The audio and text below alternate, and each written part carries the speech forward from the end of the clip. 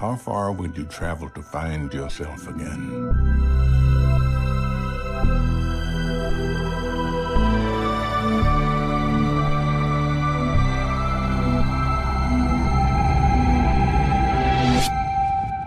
Hello and welcome to a bonus episode of Anthology presented by ObsessiveViewer.com. I'm your host, Matt Hurt, and if this is your first time listening, Anthology is a podcast where I review The Twilight Zone as a first-time viewer, and, where's my notes? And other classic and contemporary science fiction anthology series. And in this bonus episode series, I'm going to be reviewing Amazon Prime's new sci-fi anthology series, Solos, created by, and I'm going to finally get his name right, David Weil. For archives of all of my episodes, visit anthologypod.com, as well as, other bonus episode series that I've done. And you can also like the Facebook page at facebook.com/anthologypod and follow me on Twitter at OVAnthologypod. And if you'd like to support what I do here, you can become a patron at patreon.com/obsessiveviewer. So let me run down the tiers that we have on the Patreon page. At $1 per month, if you pledge $1 per month, you get access to an exclusive RSS feed that gives you exclusive B-roll episodes recorded for Patreon supporters. So those run the gamut. We have like 130. Some of them go for like 15 minutes. Others go for an hour. There's at least one or two like full-length episodes. Like there's an episode where Mike and I over at Obsessive Viewer just talk about music. And he's a musician and I know nothing about music. So it's a lot of fun. But you get instant access to all of that for just $1 per month. Then, if you pledge $2 per month, you get access to that B-roll, to those B-roll episodes that I mentioned before, as well as exclusive TV review and reaction episodes. So, right now, recently, on that level, I did a review of season 1 of Rutherford Falls, a full series review of Superstore. I also did episode by episode weekly recaps of Falcon and the Winter Soldier, and I'm going to be doing the same thing for Loki and the same thing for Lisi's story, which I'm very excited about. Those are going to be coming in June, or at the time that this episode drops, it's already in progress. So that's at $2 per month.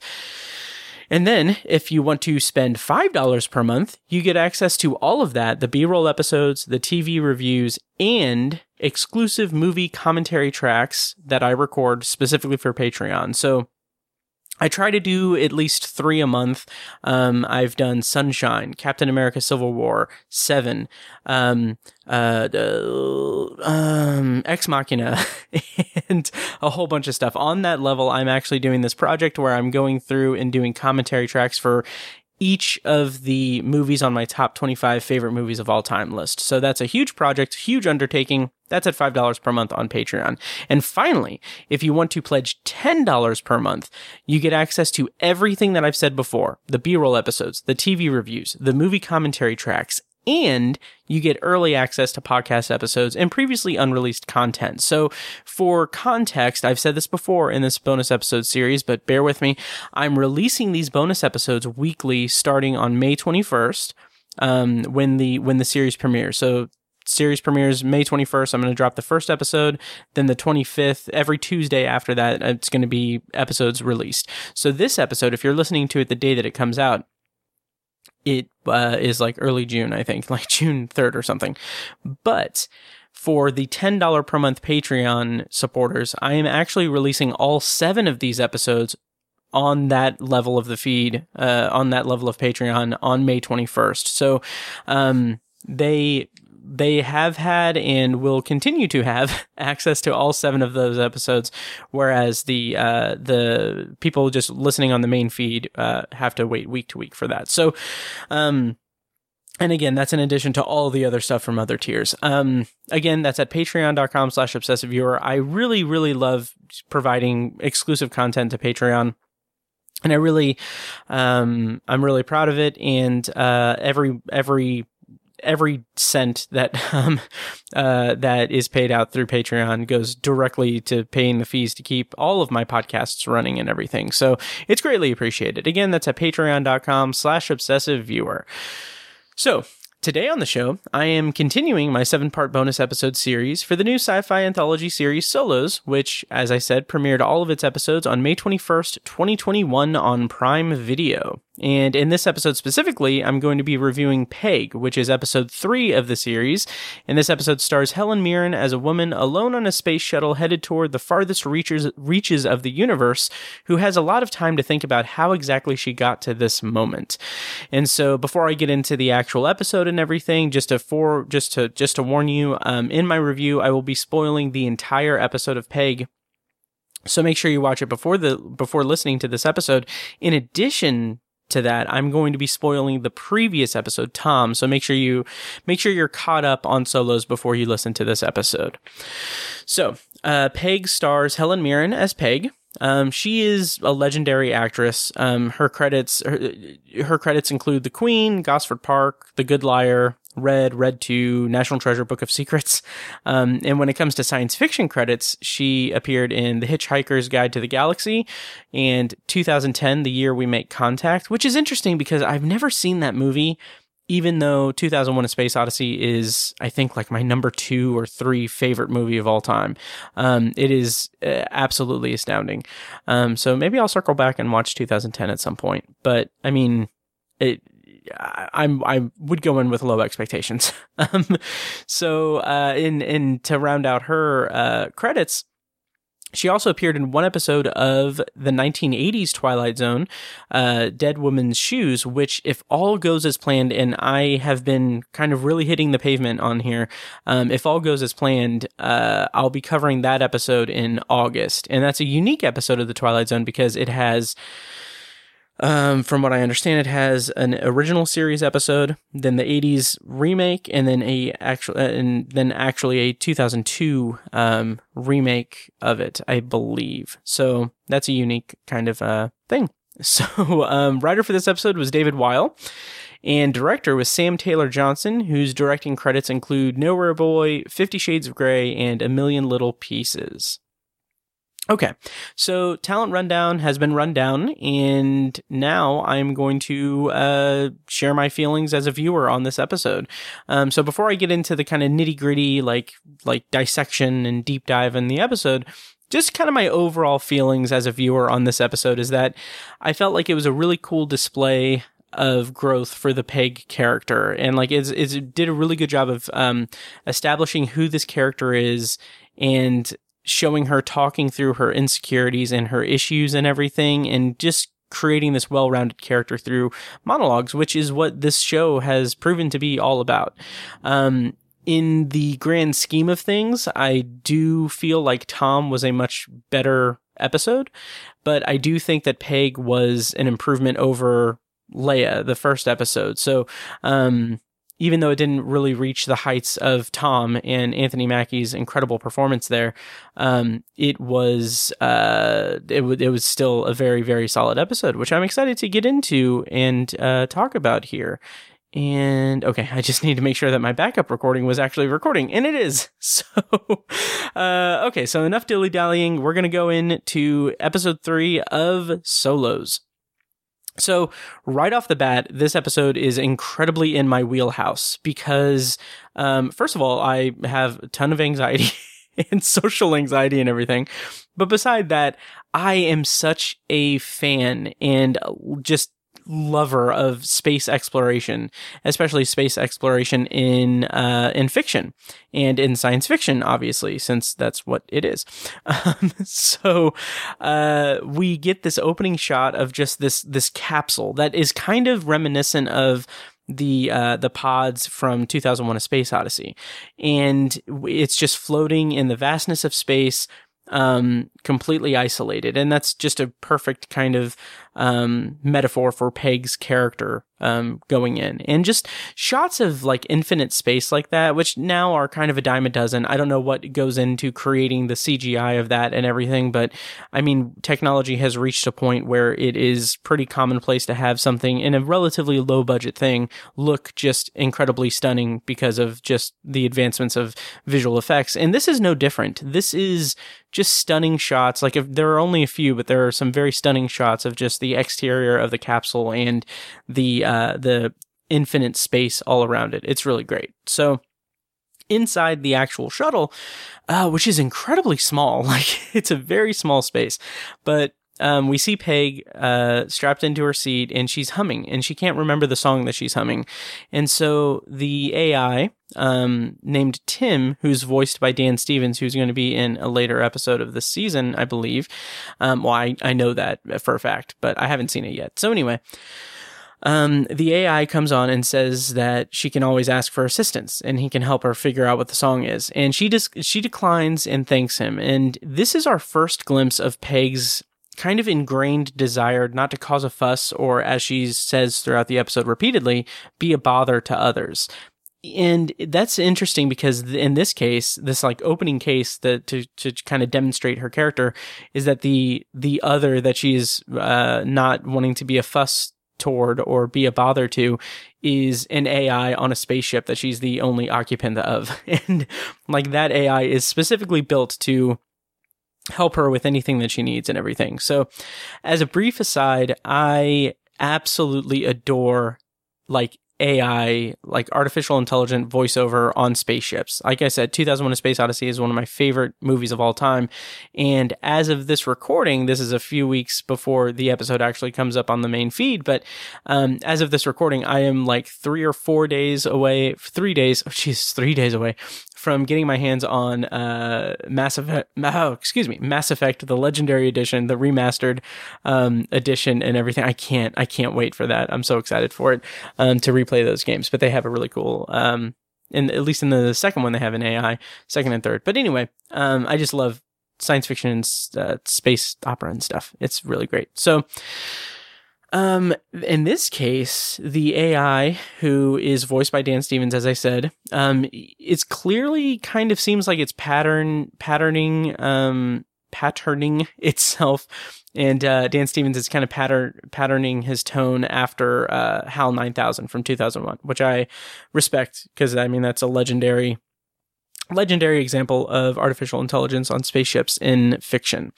And also I found that kind of cool because since I literally just found out when making my notes that Helen Mirren was actually in 2010, the year we make contact, which like I said, is a movie I've never seen. I think I'm just so in love with 2001 and what Kubrick achieved with that movie that I think that seeing like a sequel kind of, I don't know. I fear that it might mar it, because it doesn't have Kubrick's touch. So anyway, she then asks the AI when they're beginning the study, and Tim says they've already been conducting it, and that Peg has been asleep for 3 days, and then she's also been, she's recently been awake for 15 hours at this point. And he says that they, meaning the people who organized this expedition and everything, should have told her about that.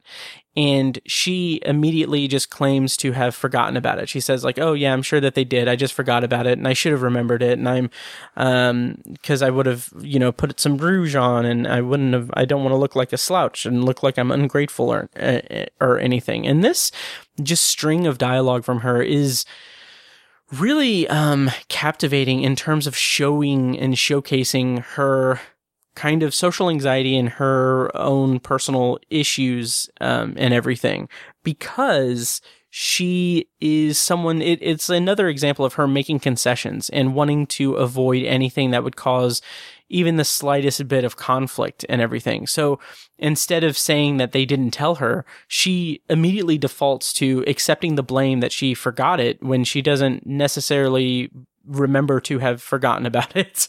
And I found that just really interesting and really captivating and insightful to her character and her kind of as the episode progresses, the revelation of her different character flaws and everything that makes her the human being that she is and brings her to that point of self-actualization at the end of the episode. So, like I said, she says that she did, if she would have known, she would have dressed up, and she didn't want to look like a slouch and like she was ungrateful, which that just kind of signaled to me that she lives in this state of wanting to please others while simultaneously wanting or believing that she can't or shouldn't do anything stand out or be noticed, because that would bring a vulnerability to her. And it would be something that wouldn't be couth, because it would bring a vulnerability to her and bring criticism upon her and everything. So I thought that was just a really interesting character trait to kind of begin to unfurl in this episode. So she gives her like introduction to the study and everything, and she does this whole thing, and she says that she's Peg. I can't remember the last name, but that's the kind of reveal that she is Tom's daughter from episode 2. And I really like how much time plays into this show. So between episode 2 and episode 3, we've jumped 60 plus years into the future. And we just spent a half an hour with Anthony Mackie talking to Anthony Mackie. And we just spent a half an hour of him going into all of this stuff about his family and everything. And now we're 60 years in the future with his daughter. And it's just an interesting kind of springboard into this world building and this relationship building and everything, which I have some kind of slight issues and concerns about how that plays out. But just in the abstract, in the broad sense of the terms, or broad sense of the world, I really like how it spans all of this time. And I'm kind of curious, like, if Leia is going to come into play at some point, or any, like, Leia's mother is going to come into play in a future episode. Because at this point, I haven't watched any future episodes yet. So anyway, so the AI says, like, oh, you don't have to, you don't have to introduce yourself like that or anything. And, she says that she always wanted to be on the silver screen, and there's these little glimpses of her being animated, like that. And when she kind of dances in her seat and everything throughout the episode, there's a certain charm to that and beauty to that. Like, she is very animated, and it's her being comfortable in her own skin when her entire character, like, dynamic in the episode is regretting that she hasn't been comfortable in her own skin. And I just really, that kind of overarching character trait of her not being comfortable and her being socially awkward and not grabbing life by the horns makes those little moments of animated physical performing from Helen Mirren, who, like, I'm just realizing this now, like, what a performance. This is great, because she is literally just sitting in a seat for the entirety of the episode, and she still has these bursts of emotion and animated qualities and stuff. Like, I mean, compare that to Anne Hathaway in the first episode and Anthony Mackie in the second episode. Like, they have, granted, versions of themselves to play off of, and they have props, and they have like Anne Hathaway had a Rodecaster Pro to play with. And Anthony Mackie had like cups and drinks, and he had a whole space to work in and everything. Helen Mirren is strapped to a chair in a very small confined space, and she's still able to bring forth that emotional core to the character in really good and resonant ways. And I like, that's why you get Helen Mirren for this. She's a legend. And it's really impeccable and beautiful. So anyway, the AI says that she should just be herself throughout the whole thing of throughout the whole study and everything. And like, the way that Helen Mirren like winces at that a little bit says so much, and is so just, it's great, because it's her showing a little bit of vulnerability, because she fears that if she's just herself, she won't be counted, and she has her shields up so others don't see the real Peg. And that's what makes her feel invisible and everything. And in that case, I did find some really interesting correlations between this episode and Tom's episode, because this episode is all about vulnerability in kind of the same way that Tom's was, whereas, but a little bit different, obviously. So Tom was confronted his own mortality. He was confronting his mortality and everything, while Peg is confronting her insecurities. And it brings about for both of these characters this self-reflection and this kind of yearning to leave the world a better place for their loved ones, or at least in Tom's case, leave the world for in a better place for his loved ones. And Peg is wanting to reconsider leaving the world. So it's an interesting kind of dynamic and some interesting kind of correlations between it, which I think I'll bring up throughout the episode. So, kind of to lead into that, the AI asks why she signed up for this expedition. And it's very similar to how Tom came to the decision to buy the robot. So she says, Peg says that she was watching the Hologram Singer, which is a nice like nod to, a futuristic version of the Masked Singer, which I have never watched, but I know it's very popular. And so she was watching the Hologram Singer, and she was drawn in by a commercial. And she recounts the commercial, says, "Oh, it's the adventure of a lifetime and everything, and adventure awaits." And so the whole commercial was designed to play up the adventure aspect of this one-way journey and everything. And I found that to be a really nice connection to her dad being drawn into the robot product by an appearance on the Today Show with Hodo Kotb, National Treasure Hodo Kotb. So I just thought that was really interesting that in the beginning, like these episodes are structured similarly, and it's interesting to me because those characters are so. They're connected in a very, very close way as well, which I'll talk about as I go on. So she talks about seeing the commercial and signing up, putting in the application online, and then she says that she got a Zoom interview the next day with Prue from your company. She has a lazy eye, and I kind of wonder if that detail is going to be a reference to someone in a future episode. I don't know. And so when she says she got a Zoom interview the next day, I don't know, I appreciate the relevance, in that, because obviously this show was created in the era of COVID, and throughout all of 2020, people were under lockdown and everything. And, the industry had to contend with, virtual stuff and everything. But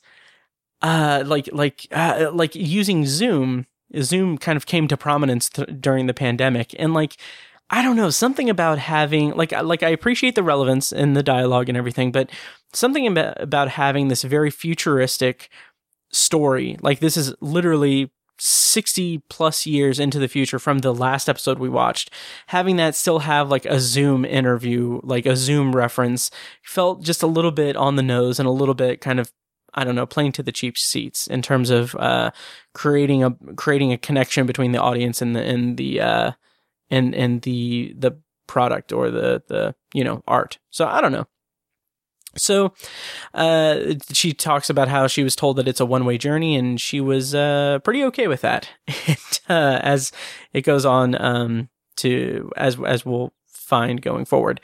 And again, I just found some interesting correlations to Peg's story and Tom's story, because here she is lying about why she signed up, and the same way that Tom says that he was drawn in by the Today Show, that was a half truth. That was not exactly why he bought the robot and everything.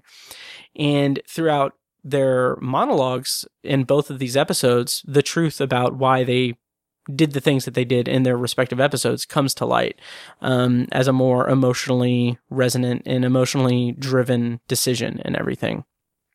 So then Peg goes on to talk about how she was looking for the adventure of a lifetime and adventure ahead and everything. She says adventure ahead a few times throughout the episode, and I thought that was a charming kind of anchor for her character in her monologues. And the way that she talks here about how people wouldn't believe what she was doing and wouldn't believe, she was like, oh, if people could see me now, they wouldn't believe that I was here or whatever. And the AI is like, who wouldn't believe that? And she says, my dentist, for one. And I just feel like that is a really interesting line of dialogue, because it's tinged with so much loneliness and kind of sadness, because she's revealing that she has no close friends or relatives or anything. And I just found that very an interesting building block through the character, a building block toward the characterization of the episode that we will come to find throughout the course of the entire episode. And so she goes on to talk about how adventure is all that she ever wanted and how she feels that she deserves it. And when she goes into that little tangent where she's like, and I deserve it, I deserve an adventure, I found that, again, really interesting, really interesting peek into her character, because she's working really hard to justify herself going on an adventure. Like, she's trying to justify it, and it kind of comes across as her being bogged down by what other people think of her or her actions. And it's kind of just this overarching thing of her not believing in herself, or her not... she doesn't live for herself. She is so bogged down by the opinions of others and her place within the society, and how she doesn't seem to have a place in like the world. That is really interesting characterization that kind of is, that springs forward into more, interesting dynamics throughout the episode. So the AI kind of interrupts her and is like, hey, we're currently passing the moon, check it out. And again, just really quickly, I love space so much. I really love space, and that's just a beautiful shot of the moon and everything. It's gorgeous. So this triggers in Peg this memory about her father, and she says that she used to make wishes for her dad on the moon. And she says that he was sick when she was 5. He got cancer, and then she starts to say being a cancer was and then the AI interrupts and says, oh, I know all about that, I'm an AI. But I kind of wondered, I thought that was an interesting piece of world building, if it was the intention, which I think it was, because I wonder if that's implying that in this future, cancer has been eradicated, cured, which would be incredible, obviously. And so she goes on to say that she wished that the moon would heal him. And then in the same sentence, or same breath, she says he died a few days after her 6th birthday, and he couldn't make it to her 6th birthday party, so she always has to remember that he died when she was 6 and not when she was 5, because she has a memory of him not being at the birthday party. Which that little detail says a lot. It's very heartrending and everything. And just after being so engrossed by Tom's episode, overall, like this segment of the episode is just heartbreaking to me. And she talks about how she remembers coming home, and she remembers her mother hugging her and telling her that daddy went to heaven. And it like that hits so hard, because like you guys heard in my previous episode, I loved that episode. I loved Anthony Mackie's performance. So going into this episode where we're talking about that character's death, it does hit a little bit hard at the emotional level. But then she bounces back, and she has this moment of happy memories of her and Tom, and she talks about how she'd make him do TikToks with her, and again, like the way that she kind of dances in her seat is just very sweet and very just very sweet. And then she remembers the handshake that Tom taught Robot Tom in the last episode, and like the warmth she has when she's talking about him and talking about the handshake and trying to remember it and dancing around is just so wonderful, like so beautiful. And the way the music swells, I don't remember if that's the same music that played in the previous episode or if it's a different composition, but it's just this sweet, like beautiful emotional music. And she kind of ends that segment with saying that he loved me endlessly, my dad. And I just thought that was just beautiful. That was just such a beautiful emotional moment for the episode. And then she kind of goes into the more harsh kind of emotional stuff of losing her dad at a young age. So she says that a week after the funeral, we met Dad too, one of those remember me bots. And she goes on to say that her mother didn't like it, and but her mother did everything she could for Peg and Wilder, and even sharing a bed with this robot version, because she didn't want Peg to run in after like having a nightmare or something and just be traumatized by seeing this robot standing in the corner shut down for the night. It's just, I thought that was a nice kind of element to it. But then this is tough, because the next kind of revelation of this episode, the next big thing that happens in this episode, is that Peg reveals that Kelly, Tom's wife and Peg's mother, died 6 months after Tom. And man, that is just freaking heartbreaking. And she talks about how it was just a freak accident, that she was out for a run and a driverless car malfunctioned and took a wrong turn, and, you know, her mother was dead then.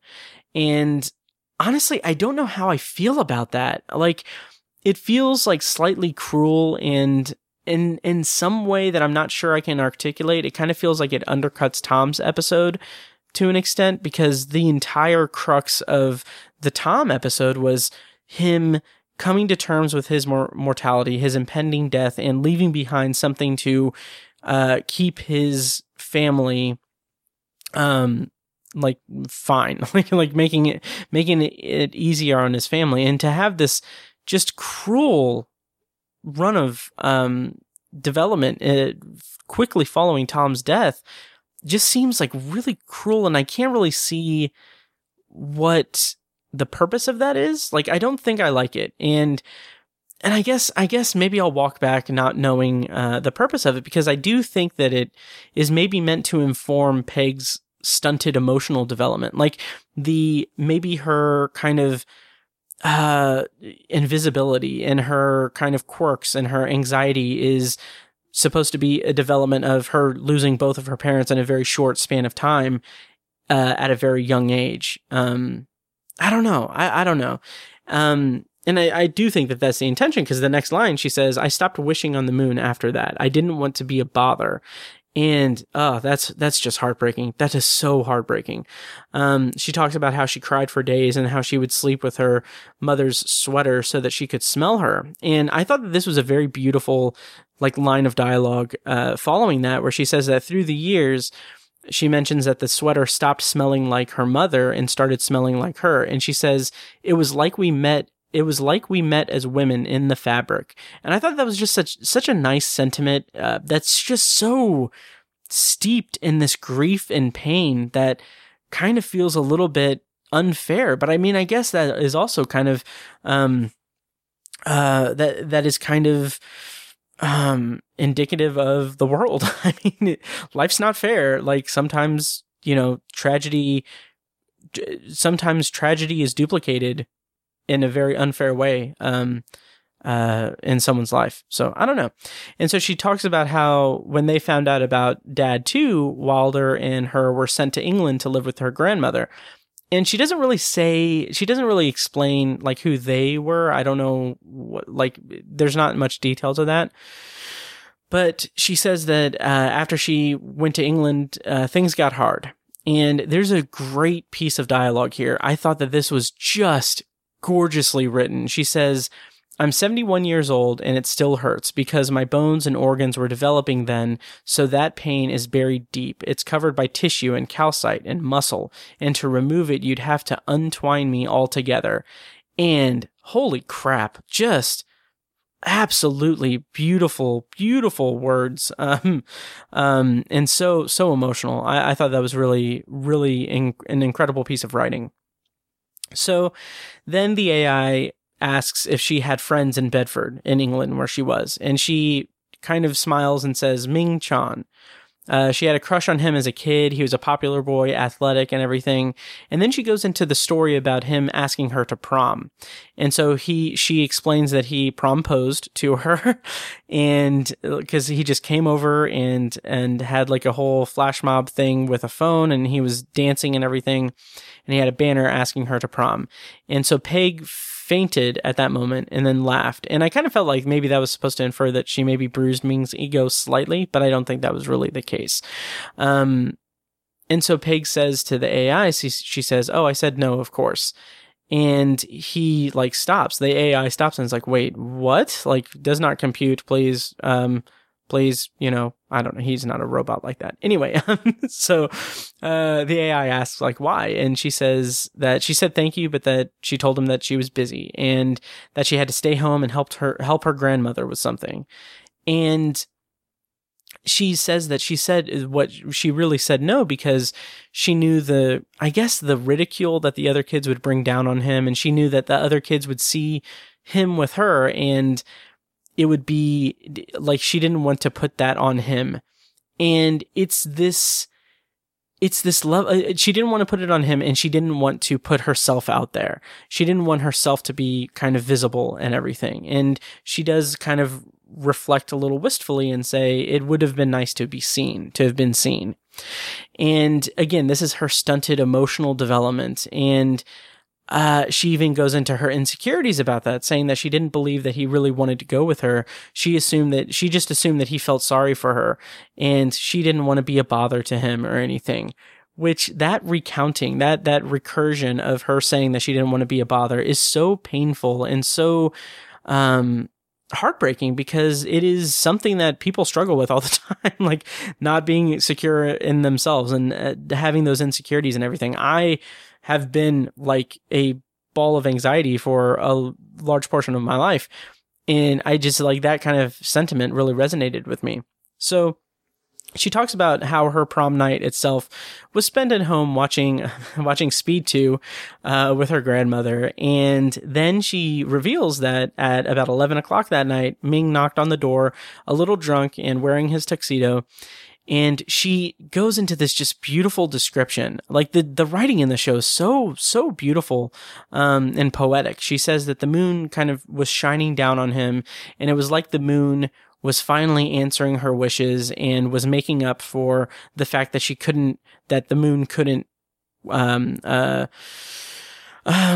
answer her wishes about her father. So the moon just brought Ming to her. And so she talks about how Ming said that he was thinking about her the whole night at the prom, and he leans in to kiss her, and they kiss in the moonlight. The way that she describes it is so just beautiful and romantic and everything. And then she says that when we finished kissing, I shut the door, ran back inside, shut the door, and danced.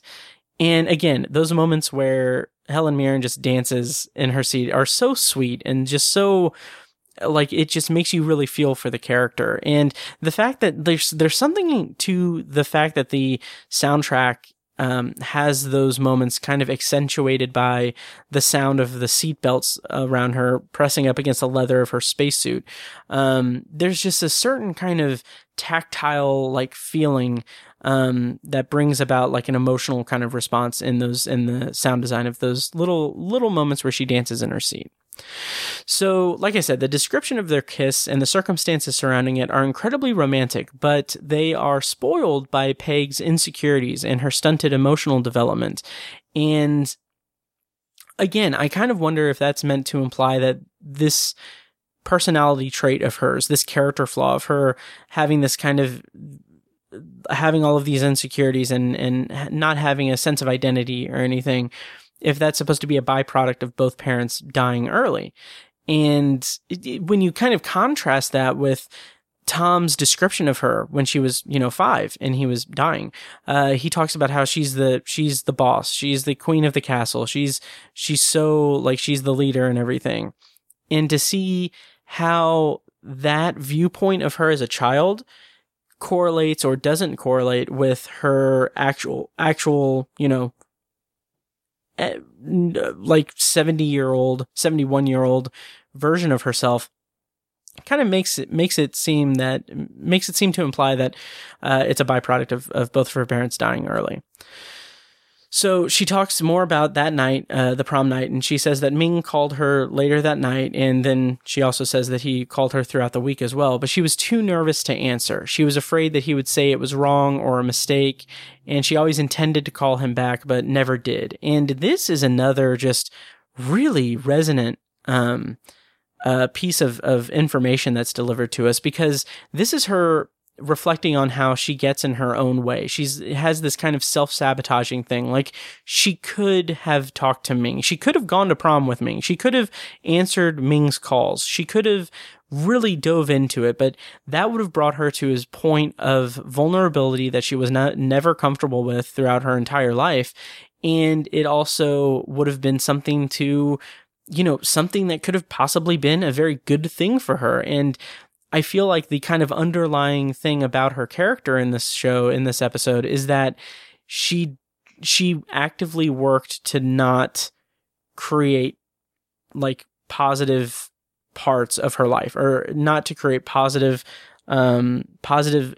interactions, positive relationships in her life, because she is self-sabotaging and she has this ingrained sense of invisibility and not being in a way to really go for what she wants. And in this scene, it's very beautiful the way that it just develops, because she then kind of seamlessly goes into this story about her seeing Ming at the market.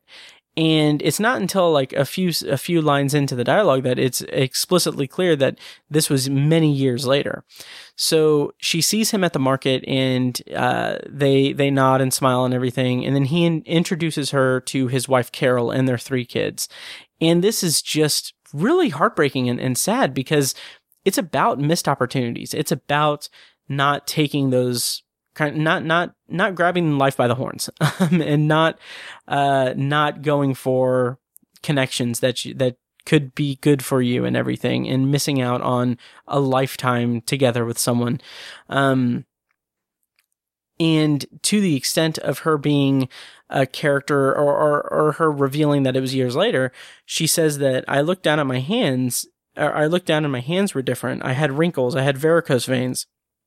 And suddenly I looked in the reflection in the freezer, and I think she said she was like 51 or something at that point. And so was Ming. And she says, I just found that to be a really interesting way to describe how time has passed, and how she's hung on to the memory and hope of connecting with him after that kiss. Because she is still in that, as she's taught before she mentions like the actual time difference and everything and the time of it, she says like it's just a seamless transition into seeing him at the market and then revealing that it's many years later. And she's been thinking about that night and thinking about that kiss for many years. And it's tragic, because for years she thought about it instead of actually seeking out a connection with Ming or anyone else for that matter.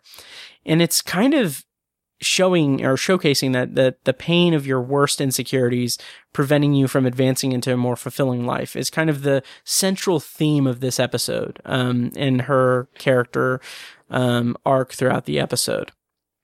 And it's really just this very human experience, and a very painful human experience, the way that someone can get in their own way in terms of interacting with other people, or having like relationships or positive relationships with others. It's just really tragic and sad.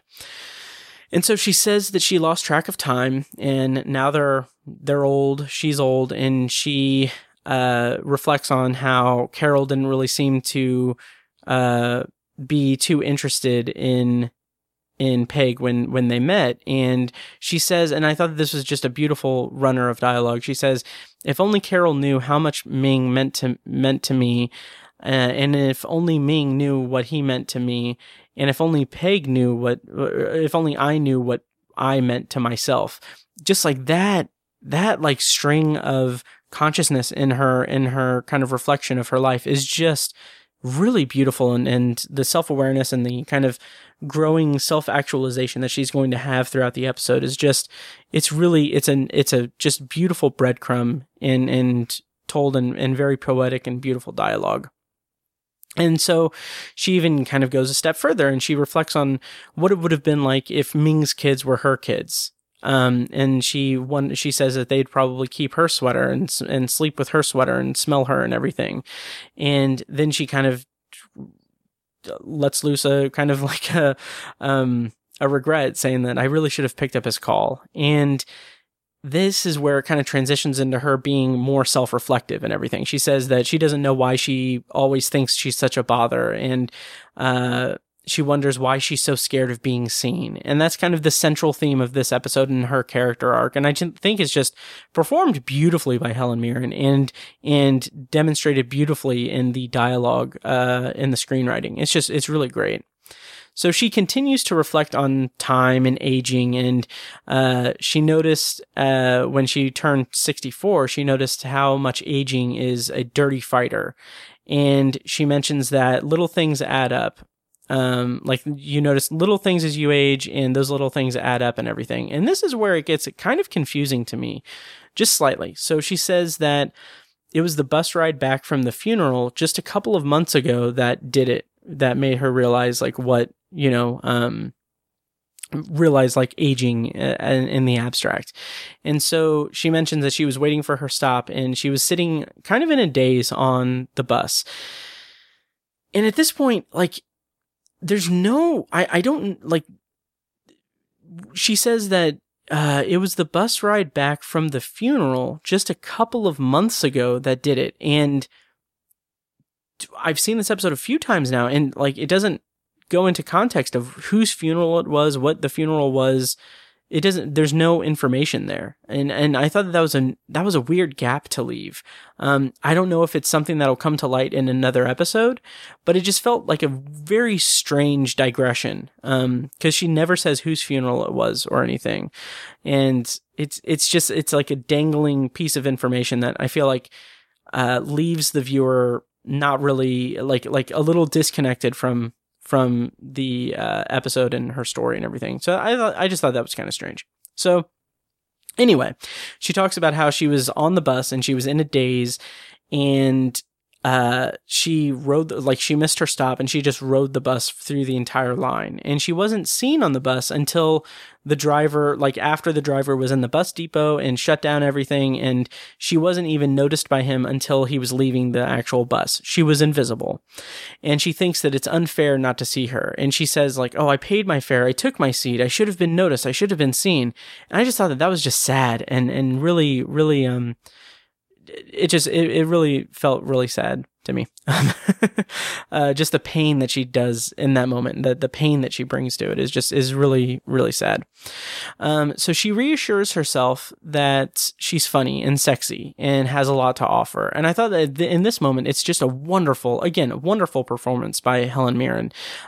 There's just some really fantastic acting by her, as the character is reclaiming her individuality and her identity and realizing that she can be those things. She can be this person who is visible. She can be this person who doesn't have this protective shell around her personality to keep her to keep others at arm's length or keep others away from her. She has things to offer, in this kind of like free form, not necessarily free association, but this burst of self-assurance that she has in this scene is just really palpable and really beautiful. And so then she kind of brings it down a little bit, and she says that that's what she wanted to say to the bus driver. But instead, all she said was that she was sorry and that she should have been more seeable. And again, that's just her making excuses or making concessions for so that other people don't think negatively of her or don't not to cause a fuss or be a bother or anything. It's really, really sad. And so he responded to her and said not to worry and that these things happen. And kind of presently in the spaceship, she says like, why do those things have to happen? Why is she so scared of being seen and being herself? And it's just an interesting kind of window into this character's mind and everything. And the kind of realization that she doesn't need to be the way that she has been. She can be an individual. She can be her own person. And I just really love the human element of this story in this case. And so then it gets a little darker, and she says that night she decided that if she was destined to disappear, she'd do it on her own terms. And while she was laying in bed wondering how she was going to commit suicide, she realized that there was fruit that was going to go bad the next day. So she goes to the kitchen and she ate the most delicious strawberry she's ever had in her entire life. And she sat there for hours. And so then she turned on the TV and she watched the Hologram Singer. And that's when she heard about this one-way journey sweepstakes thing.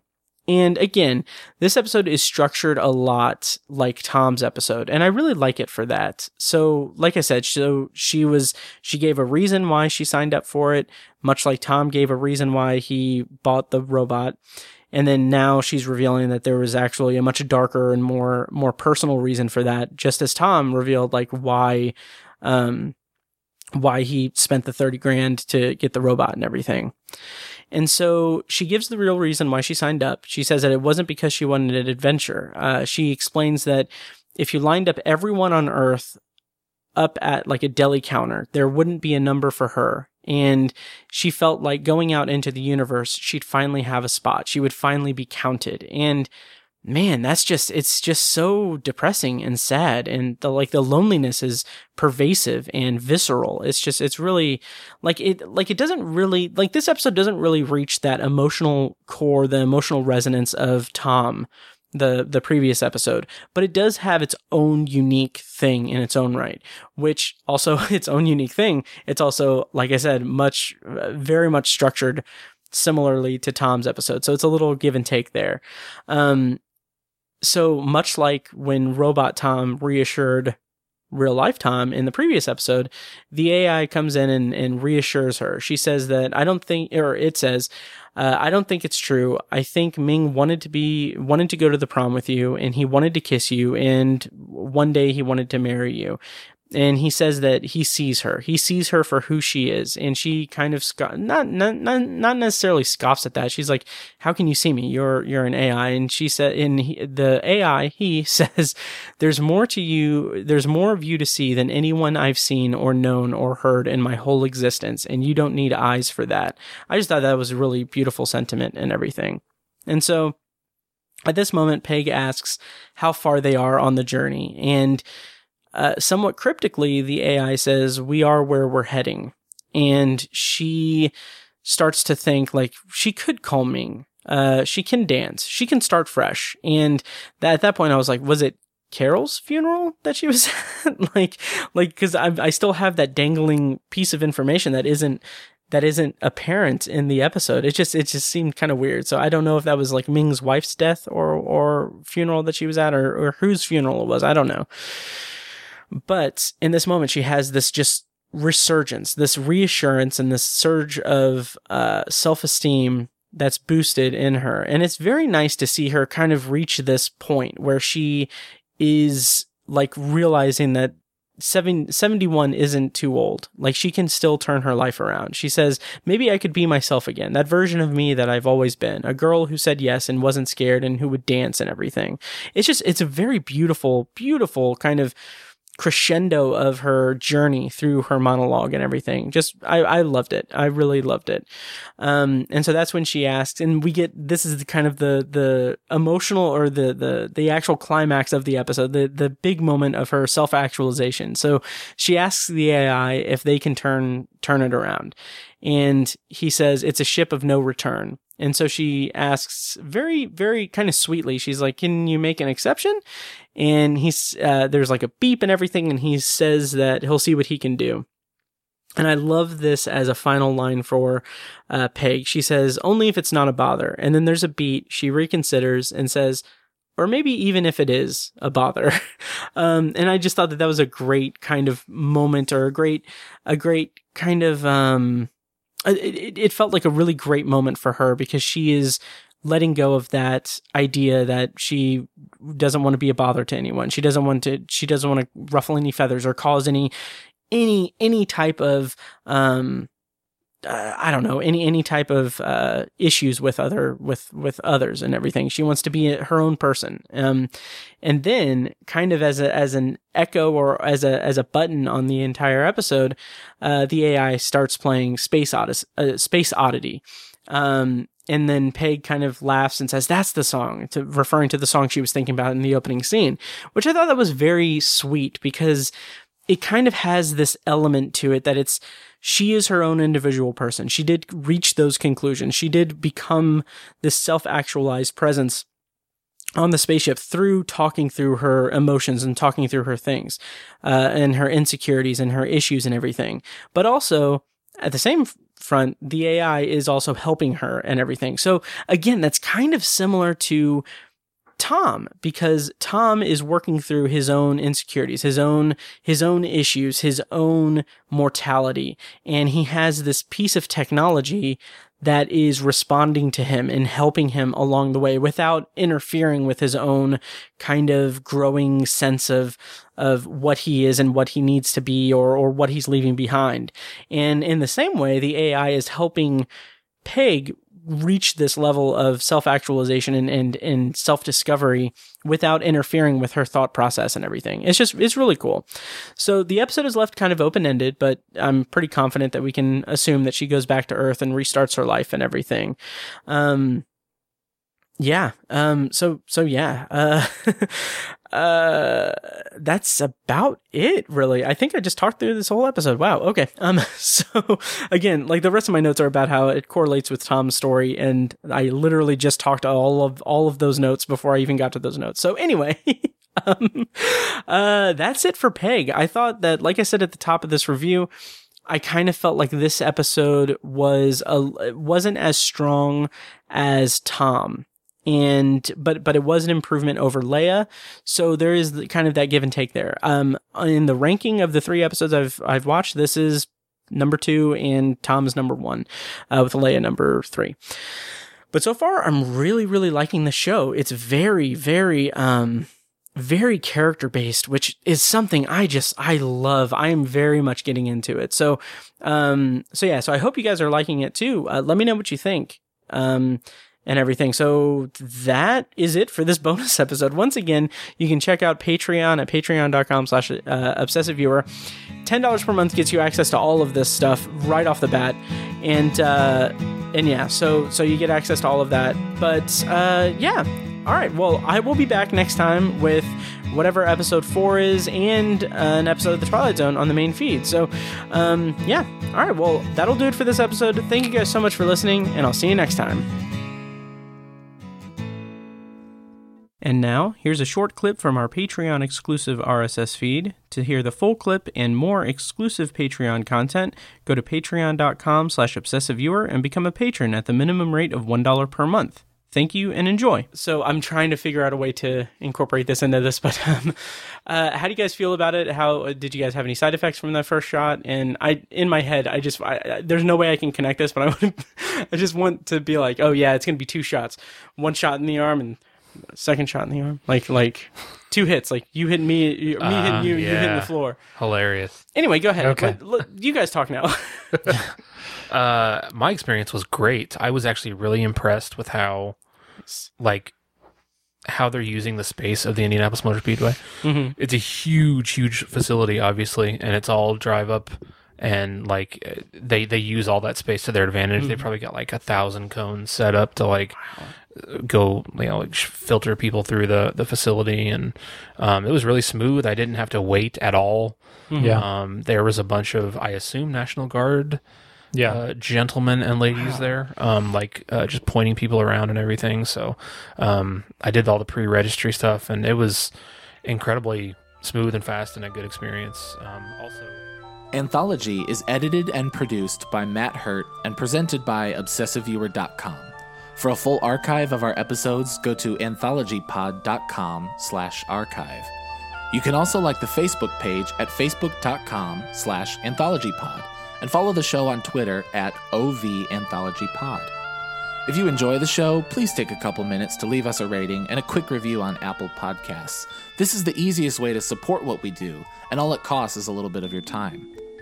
If you'd like to donate to the podcast, you can make a PayPal donation at anthologypod.com/donate or support us on Patreon for recurring donations and access to commentary tracks and B-roll audio recorded exclusively for patrons at patreon.com/obsessiveviewer. Every donation goes toward paying the fees to keep the podcast running and is greatly appreciated. Official Anthology merch, including shirts, mugs, phone cases, and more, can be found in the Obsessive Viewers TeePublic store. You can find a link to the store in the show notes of this episode and at anthologypod.com/donate. Or you can simply search for Obsessive Viewer at tpublic.com. For information about the Obsessive Viewers annual live event showcasing short horror films from local filmmakers, check out shocktoberinirvington.com. And for an archive of all our events, as well as news about potential future events, head over to obsessiveviewer.com/live. For more podcast content, you can find our flagship movie and TV review and discussion show, The Obsessive Viewer Podcast, at obsessiveviewer.com, and on Twitter at obsessiveviewer. You can also find Tower Junkies, a podcast where Matt and co-host Tiny share their love of all things Stephen King and his magnum opus, The Dark Tower series, over at TowerJunkiesPod.com and at TowerJunkiesPod on Twitter. And finally, check out The Secular Perspective, Tiny's side project podcast, which tackles current events and life's big questions from the perspective of secular hosts Chad and Amanda at thesecularperspective.com. Bumper music for this podcast comes courtesy of As Good As It Gets, which can be found at facebook.com/asgoodasitgetsband. You can also find As Good As It Gets music on Spotify, Google Play, and iTunes. Thank you so much for listening, and we'll see you next time. Kitty!